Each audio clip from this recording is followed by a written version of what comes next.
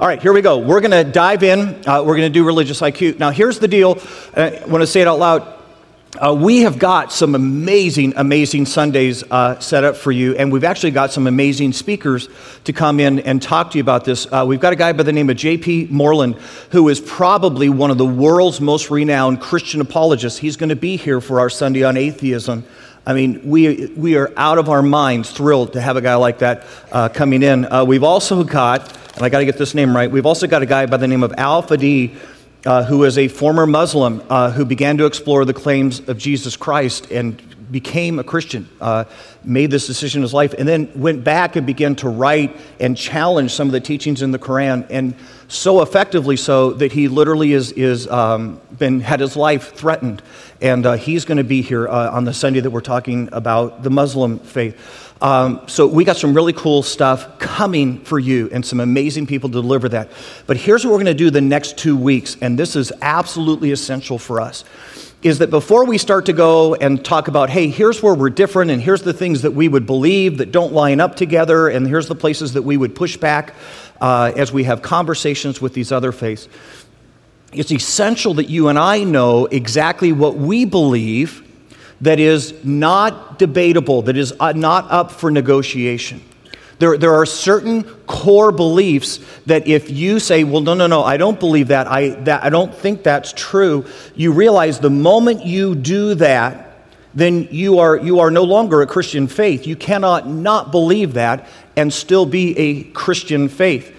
And I know we live in a culture right now that says, hey, look, who cares what you believe? As long as you believe something, and as long as it works for you, that's okay. And guys, I'm just going to tell you, that is ludicrous. That is absolutely crazy. There are things which are absolutely true. And if you don't believe things that are absolutely true, you will cause huge calamity within your life. You cannot say, it doesn't matter what you believe. Let me give you an example about that. 2 + 2 is 4. I don't care if you believe it's 7. 2 + 2 is 4. And if you don't accept that actual legitimate truth as being true, and you just decide, look, 2 + 2 doesn't work for me. It works for me if it's 7, because I like 7 better than I like 4s. You're going to mess your life up. And I'm just going to tell you this. You're not going to check me out at the checkout stand if you believe that. If you believe in here today that it's okay to have sex with children, I'm just going to tell you, you're wrong. I will stand here all day long and tell you, you're wrong. And if you go to act on that, I will help them lock you up. Okay? Because you're wrong. And there are certain things, okay, there you go. There are things in life that are just true. And if you decide, hey, I can make up my mind and I can decide to believe whatever I want about that, you do that to your own harm. And what I'm going to tell you is that when you come to the teachings of Jesus, you've either got to decide that they're true or they're not. And if you do, you will do that to your own regret. Okay? So we're going to spend the next 2 weeks just talking for a few minutes about what are those core things? What are those things that we refuse to agree to disagree on? Because the moment you say that, our only response is, you're mistaken. You're wrong about that. Let me see if this helps a little bit. You realize that our federal government has a similar problem, that there's the problem of counterfeiting. In other words, things that look like dollar bills, but when you examine them, they really aren't legitimate dollar bills. Okay? So here's what our government has done in order to not have counterfeit bills passed, is that they've made some marks, some identifying marks on our bills so that you and I can look for those marks, and when they are absent or when they are changed, you immediately know it's a counterfeit bill. So, for example, there's kind of a luminescent ink over here in the corner that reflects light. It's hard for a Xerox machine to duplicate that. There's watermarks on the bill, and you can hold this up, and on a $20 bill, which has the face of Jackson, the watermark on the bill repeats the face of Jackson on the bill. There's a thread that goes through here and actually says $20. So the moment you hold a bill up and it says 1, you know that some counterfeiter has erased and washed off the ink and now replaced it from a $1 bill. How many of those things need to be missing before you know you're looking at a counterfeit bill? One. And what you and I are going to do for the next 2 weeks before we start examining other systems of belief and other faiths is we're going to talk about what are those identifying marks that have to be present in order for this system of belief to be okay, because the moment you don't, you suddenly realize I'm coming up on a counterfeit system of belief. I'm coming up on a man-made idea about God, and it just doesn't hold up to the test of authenticity. What are those things that you and I refuse to agree to disagree on because they're truth?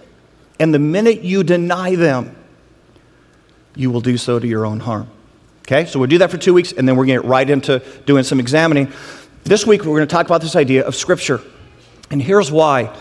Every man-made religion, every man-made system of belief attacks Scripture. It's what they do. They will come to the Bible and they'll say, look, the Bible's okay. I mean, it's got some reasonable ideas, but here's the problem. There's some mistakes in the Bible, and there's some passages that don't really count. And so you take those pieces out in our system of belief. Or they'll come and say, well, no. The Bible's okay, but you have to add our additional book to the Bible, because the Bible didn't tell you enough, and so you need our additional Bible, our additional book to help you out. Or they'll say, the Bible's all right, but we've got this council that gets together, and we vote. We vote on which parts of the Bible are good and which parts aren't, and then we actually even vote and add additional things to the Bible because the Bible's not complete enough in itself.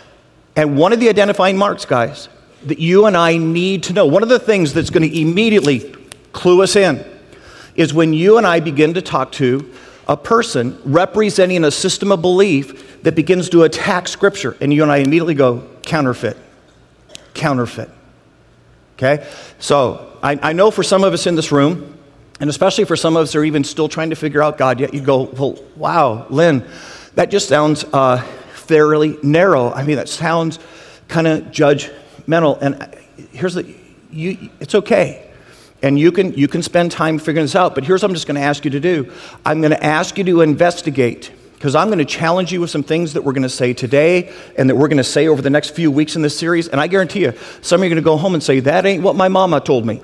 Okay? And before you write the email, because you're going to write the email, okay, I'm just going to simply say, have the credibility to do your research. Take the time to investigate that what we've said together corporately is accurate or not. And if you find it to be inaccurate, then challenge away. But don't write the email till you've done your research and taken an honest, objective look at what we've said together in the room. And here's what I'm going to suggest to you today. I'm just going to be bold and say it out loud, that the Bible is the inerrant, okay? And that's just a theologian's term for without error. The Bible is the inerrant Word of God, okay? It does not have mistakes. It doesn't need help. It doesn't need someone to add something to it. It doesn't need a religious group to take something away. It is everything God ever wanted us to have. It is the inerrant Word of God. Now, I know some of you in the room go, Lynn, well, wait a minute. I mean, I was sitting in college, and the professor got up and said, oh, come on. I mean, it's just so obvious, and we all know that the Bible's full of mistakes. You say, well, Lynn, I was trying to share my faith with my neighbor, and we were sitting there. He said, I just can't believe it. There's so much in the Bible that's just so erroneous and so. When someone said that to you, you challenged them, right? I mean, you said to them, hey, whoa, full of mistakes, tons of problems. Show me the passage. I mean, surely you were bold enough in your Christian faith that before you tucked your tail between your legs and folded up your Christian tent and ran in a little corner and cried like a little girl, you asked them, show me which passage you're talking about. Because here's what I'm going to tell you. Chances are they didn't show you a passage. Because, you ready for this? The Bible is the inerrant Word of God. And there are not mistakes in the Word of God. And if by some stretch of the imagination, someone pointed to some passage and said, hey, well, what about, I'm just going to tell you, when you do the research, when you do a little looking, you realize there is not a problem. And a matter of fact, just in case, on the stretch of the imagination that somebody actually had someone in here point to a passage, there is a great book. It's simply called The Questions Christians Hope No One Will Ask. It's by a guy by the name of Mark Mittelberg, and he actually goes through and points out a couple passages in Scripture that every once in a while someone points to, and then he explains, here's why there's no problem there. And if you need that, you can order that through our bookstore. But I'm just going to suggest to you today that this is one of the non-negotiable parts of our faith, that the Word of God is the Word of God without mistake or error. That the Bible stands different than every other religious book in the world. Okay? Let me give you just a couple ideas why I believe that's true and why that, to me, is an obvious conclusion for all of us to come to. So here's the first one. The Bible knows things that nobody should know. The Bible knows things, right? The Bible knows things that it's impossible for any human to know before they happen. How many of you are familiar with Nostradamus?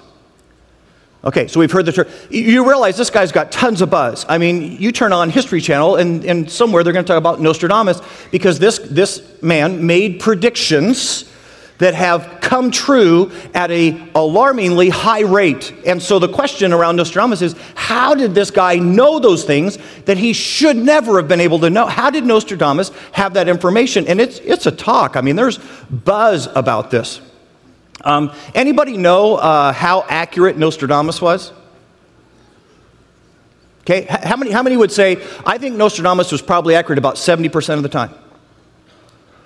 How many say, well, with as much buzz as they got going on, as excited as people, he had to be accurate at least like 50% of the time, right? How many aren't raising your hands because you know this is a trick? All right. Are you ready for this? You ready for this? Okay, the guy that everybody's freaked out about, the guy everybody's going, well, man, that's incredible. How did he do that? You ready? Nostradamus' accuracy, less than 9%.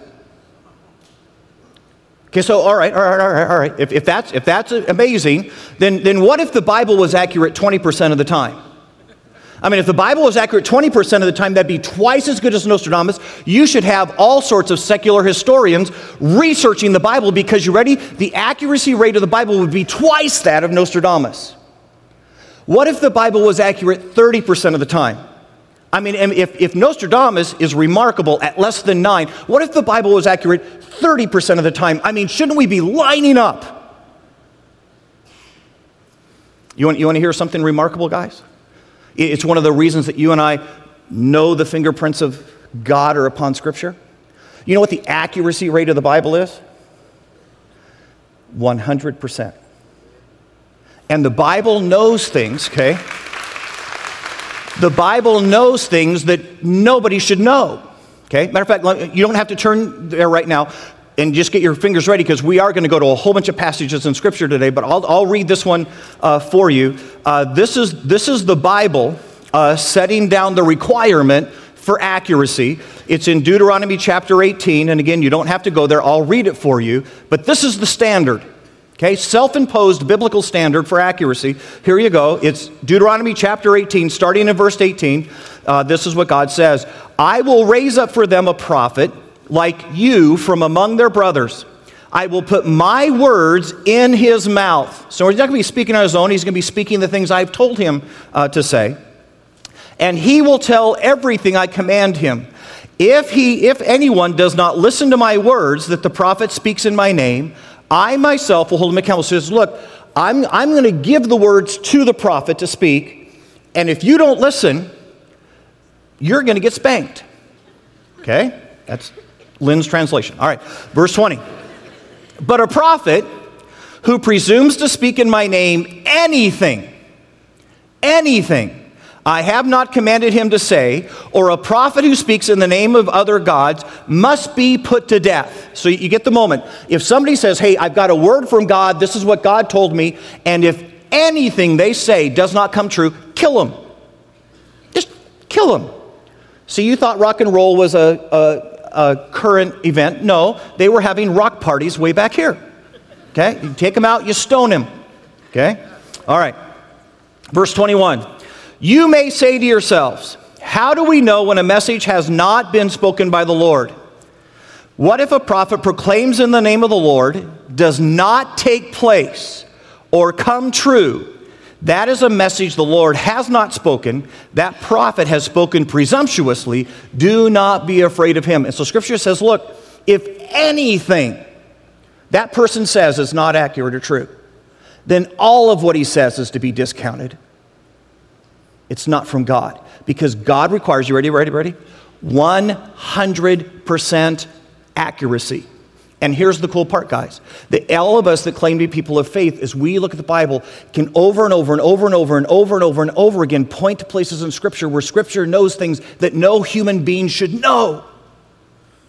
And it comes to us with 100% accuracy. All right, now grab your Bibles, because we're going to go look at one of those places. Go with me to the book of Isaiah. Isaiah chapter 53. If you're not real familiar, if you go right to the middle of your Bible, you're probably going to find the book of Psalms. Go to the right, you're going to find this book of Isaiah. Isaiah chapter 53.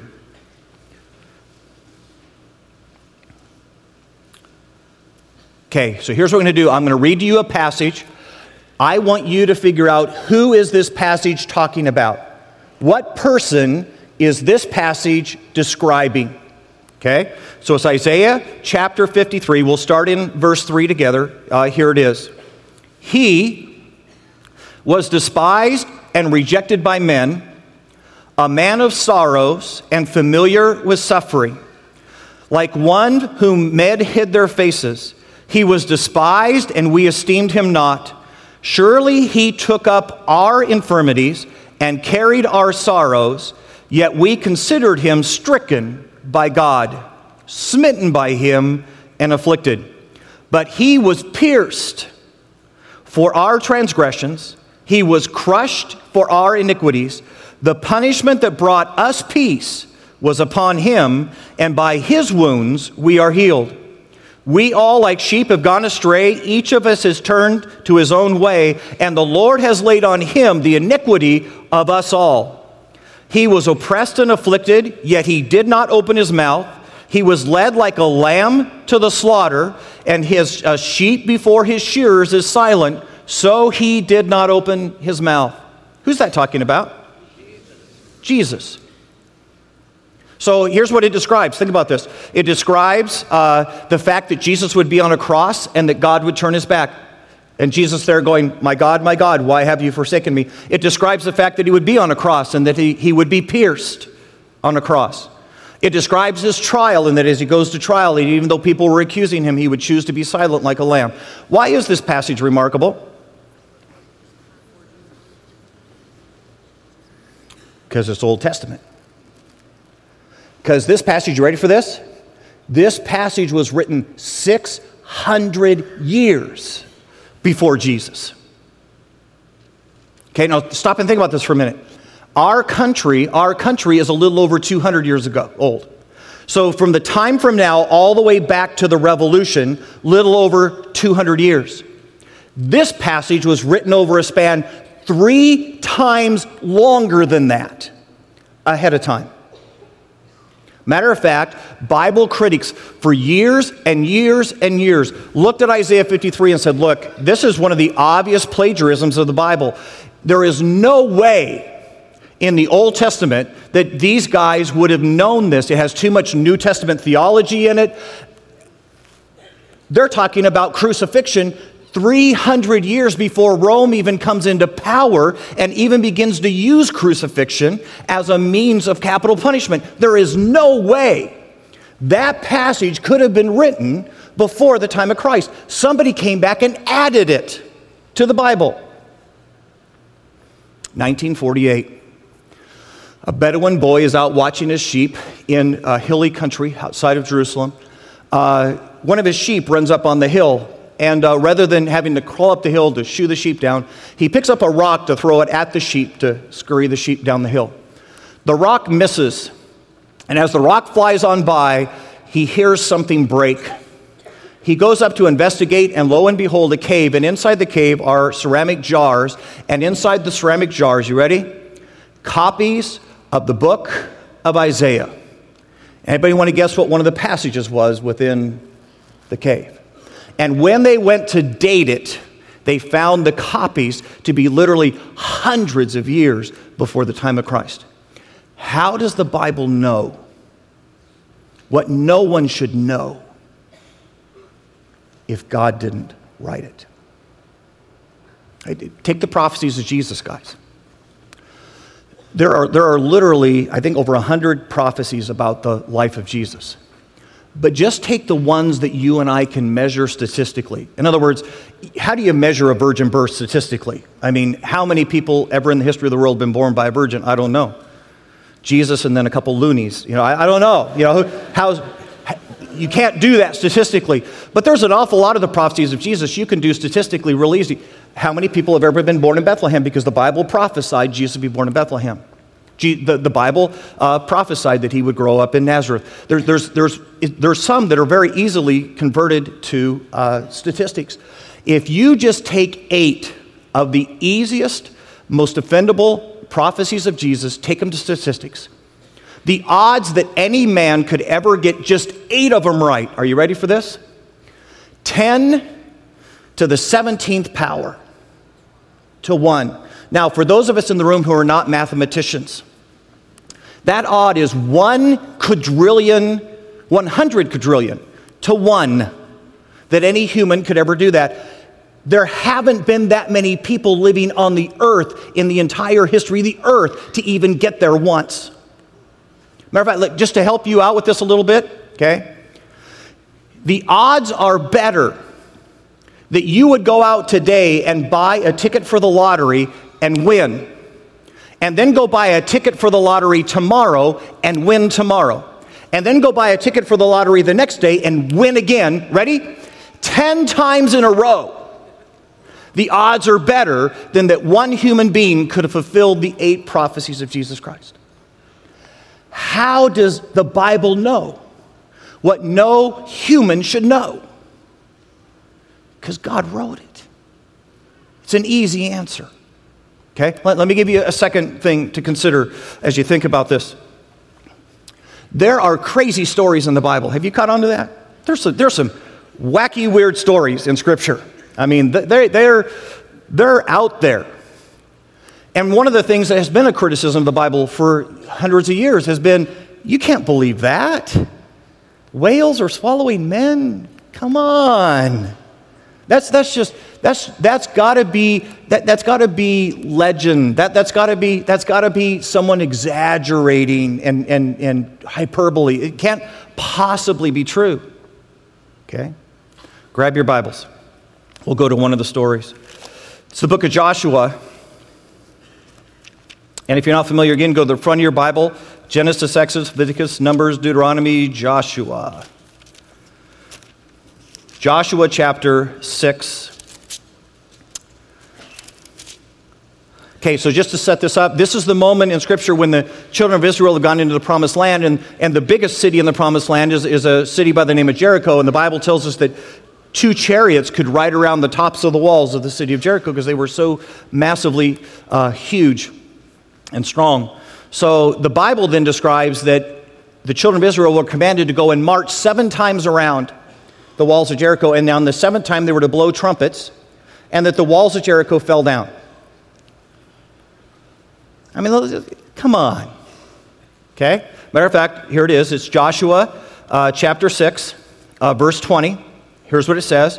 When the trumpets sounded, the people shouted, and at the sound of the trumpet, when the people gave a loud shout, the wall collapsed, so every man charged straight in, and they took the city. Now, here's how many of you have NIV? How many don't know you have NIV, but you do? All right.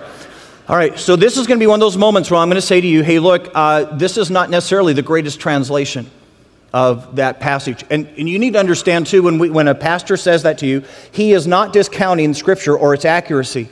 The Bible was originally written in Greek and Hebrew and Aramaic, and now English scholars have had to try to take those words and put them in English. But the reality is, guys, you and I have so many ancient manuscripts to go back and look at. It's why I can sit here today and say to you, look, we can confer with those ancient manuscripts and look, and I'm just going to tell you, I don't think that as the writers of the NIV translated that Hebrew word that they did it justice. As a matter of fact, when you get to the King James, when you get to the New American Standard, as they translate the word collapse, it's to fall flat. To fall flat. And I just don't think collapse captures the meaning of the word. Here's why that's important. Because the Bible here describes that the walls of Jericho fall flat outwardly. Because if they'd fell inwardly, they'd have fallen on top of the houses, they'd have fallen on top of the occupants, they wouldn't have been flat, and the army of Israel couldn't have run in. They would have had to climb over the top of it. And the passage is saying, no, the walls fell flat, and they literally used the walls almost like a path and ran right into the city and sacked it. And you need to know that Bible critics for literally hundreds of years said, there you go. Man in the belly of the whale again. This is water standing up in the Red Sea. It's ludicrous. How would walls fall outward? I mean, if there were armies attacking the city, they would have pushed on them and they would have pushed in. Or even if you want to argue there was a big wind, a big wind would have blown one set of walls in and then maybe the other set of walls out. But you can't get the walls to all. I mean, the people inside would have had to push all the walls out for them to fall out. It's a crazy story. You want to hear something interesting? When archaeologists found the city of Jericho and they got to the walls, guess which way they fell? Out.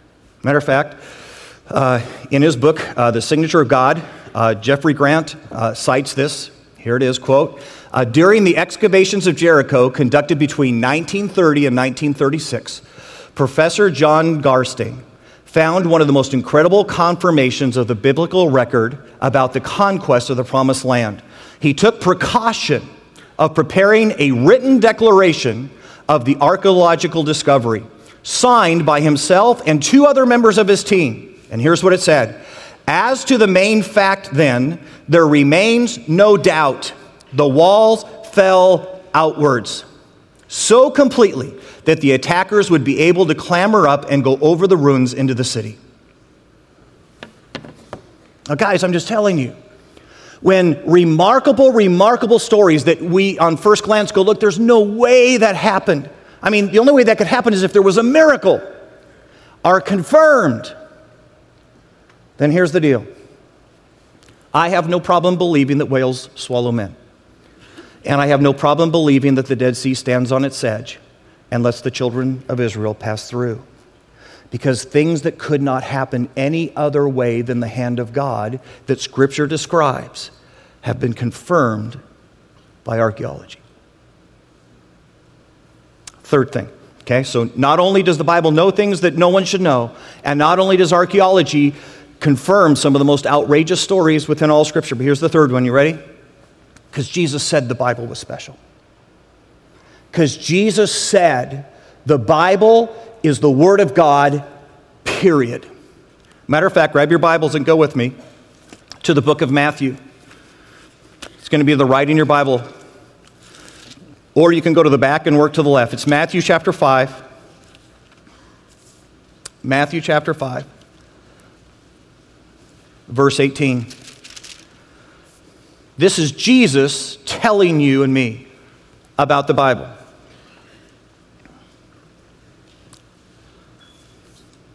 Matthew chapter 5, verse 18, Jesus says, I tell you the truth, until heaven and earth disappear. So get this.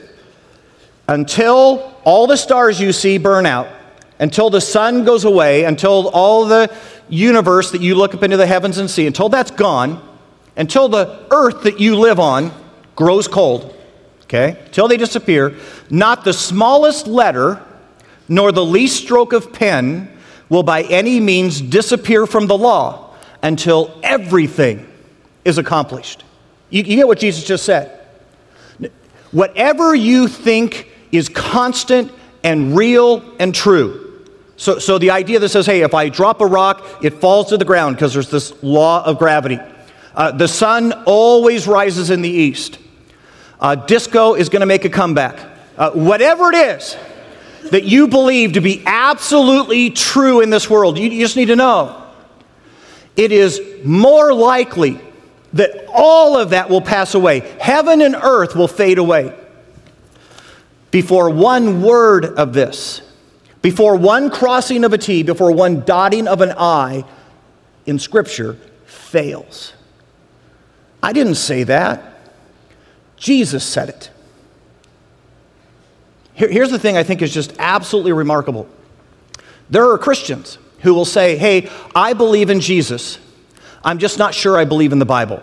See, no, I believe in Jesus as my Savior. I think He was the Son of God. I believe all that stuff. I just think the Bible has mistakes. I think there are places in the Bible that are outdated and are no longer applicable today. I believe in Jesus. I'm just not sure about the reliability of the Bible. Do you realize the magnitude of that statement as a Christ follower? That in the moment you say, I believe in Jesus, but I don't believe in the Bible, you realize in that moment you're calling Jesus a liar. Because Jesus said, not one word of this will ever be found to be untrue. It is more likely that heaven and earth would pass away than you would find a mistake here.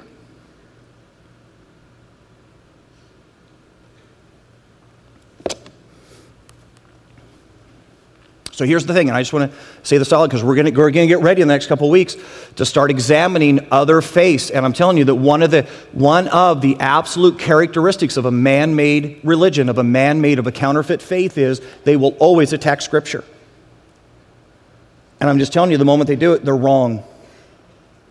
And if you want to call that closed-minded, you can call it closed-minded. I'm just telling you that's what Jesus said. It's the identifying mark that you've got this wrong. And you and I can have confidence in that because the Bible knows things that nobody should know. And archaeology verifies some of the most radical stories of the Bible as being absolutely true. And then, guys, the one that ought to stand all by itself is Jesus said, this is the Word of God. It will not fail you. It does not have mistakes. So the minute someone attacks this, you know their teaching is counterfeit. Immediately. I think there's some other application for you and I today. One is this. If this is the Word of God, then it is not the book of suggestions.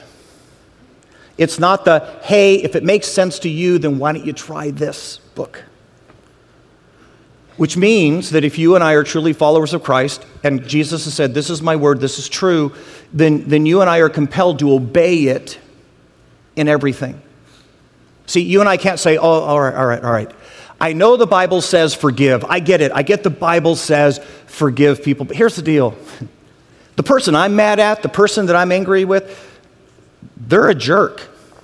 I mean, they're a jerk. If you took a vote on my block, if you asked everybody at work, they'd say, they're a jerk.